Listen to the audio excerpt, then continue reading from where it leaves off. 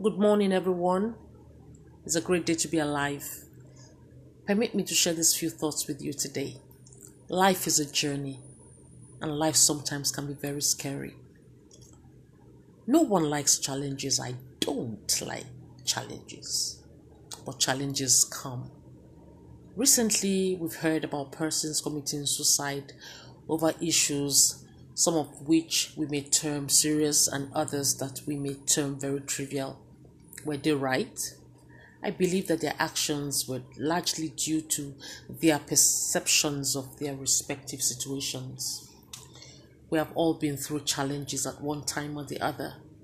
I have been faced with so much. God knows I have. And interestingly, God has not given me any assurance that I will not face more challenges. In fact, He says that I will go through the fire and the waters, but one thing that He guarantees is that I will not be burnt and that I will not drown.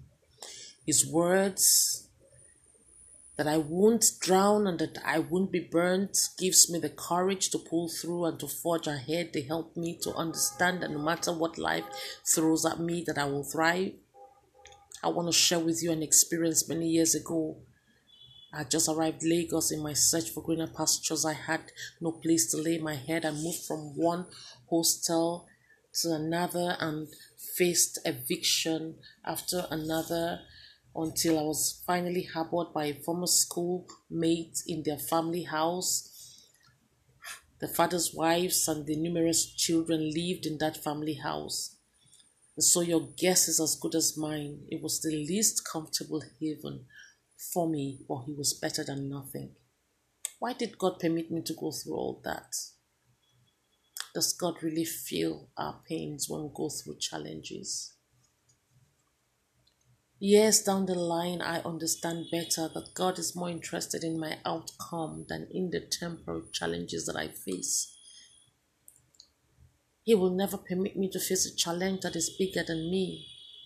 And another good news is that whatever I face, I am certain of one thing, that the outcome of it will be that I would come out of that challenge triumphant. Life's challenges make us. Right now, I am more sympathetic to the needs of others because I've been there. I'm willing to help other people because I can feel their pains and their hurts. I have been there. Jesus says, follow me and I'll make you. The trouble that you're in today, the challenges that you face today is not going to kill you. It's intended to make you. So right now, for everyone going through one challenge or in one trouble or the other, I just want you to take a deep breath, relax and smile, knowing that God's got you covered. There is a way out because the challenges are not meant to kill you, but they're meant to make you a better person. I have come to that irresistible conclusion that what I am today is a direct consequence of what I've been through. Can we trust Him today as we face the challenges of life? Can we put our hands in the hands of the Master, the one who knows and who owns tomorrow, knowing that He has said, I'll never leave you and I'll never forsake you. Do have a great weekend. God bless you.